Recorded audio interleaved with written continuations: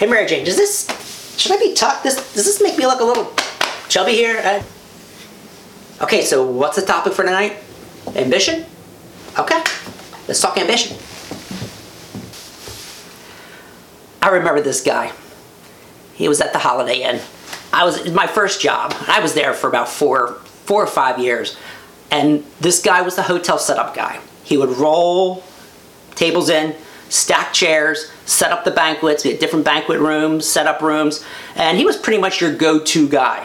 And this guy would walk around smoking his Camel cigarettes, and I was probably 16, 17 with my first job. He had to be at least 10 years older. And on one hand, I respected him because he was so weird and he just did his own thing. Talk about an individualist. But on the other hand, I was totally repulsed by this guy. And I'm like, he had no ambition. What makes someone ambitious? And what makes someone say, you know what I have, it's good enough. I don't need anything more.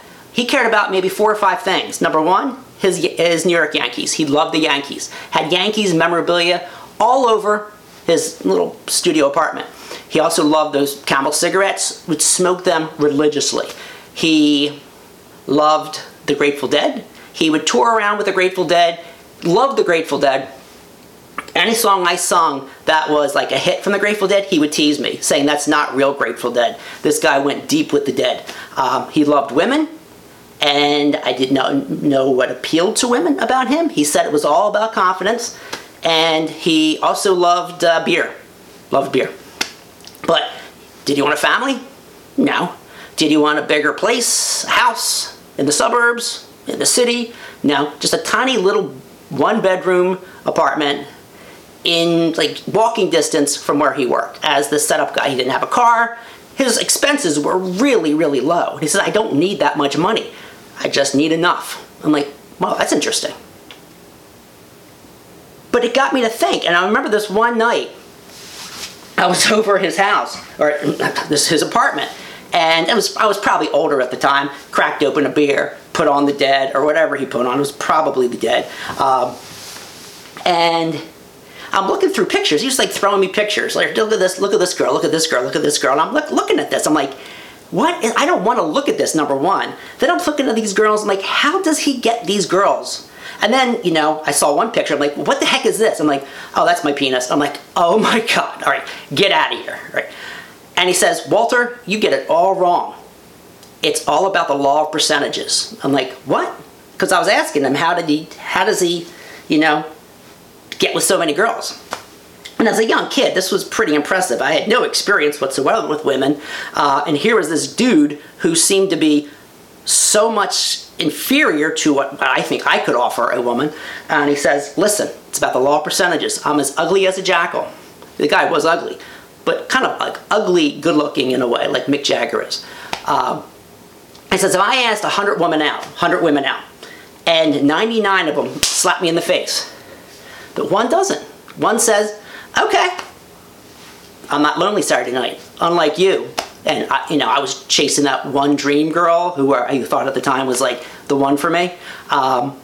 It just gets me to think about ambition. What is it that makes us want to do more?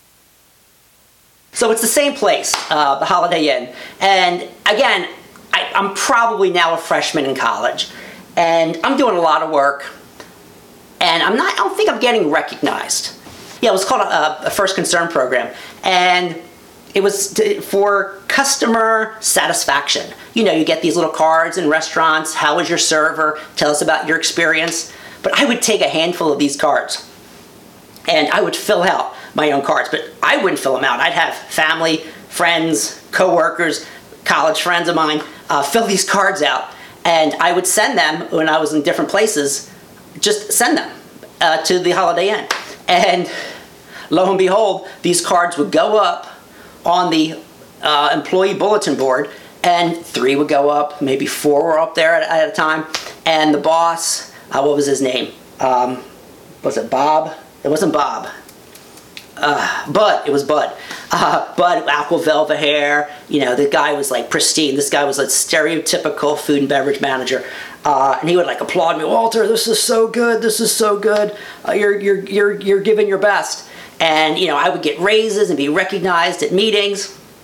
And was that deceitful? Of course it was. But was I finally getting the recognition that I always wanted? Kind of was. It reminds me of Ben Franklin, of all people. Ben Franklin, young kid in Philadelphia, all by himself, probably younger than I was at the time, and he needed to work. He needed work. So what he did, very ingeniously, he would roll cartons of paper up and down Market Street in Philadelphia to look industrious. This was complete empty rolls of paper, but he wanted to look industrious because you give someone who's busy work. So people gave him work, and he became Ben Franklin. It reminds me too of another story of Walt Whitman, the great writer of free verse poetry. He wrote his radical song on myself and Leaves of Grass, and he needed reviewers to review his work. You're only going to get noticed if someone picks you up in the New Yorker or the Atlantic or the local newspapers. So he would write his own reviews under a different name, but he would rave about the poems, get these reviews published in area newspapers, and lo and behold, it works as well. And we debate this oftentimes in class about the ethics of this. Is this ethical? But if it doesn't hurt anybody, who can argue about the tactics of Whitman and Franklin when, of course, it led to, helped lead to their success?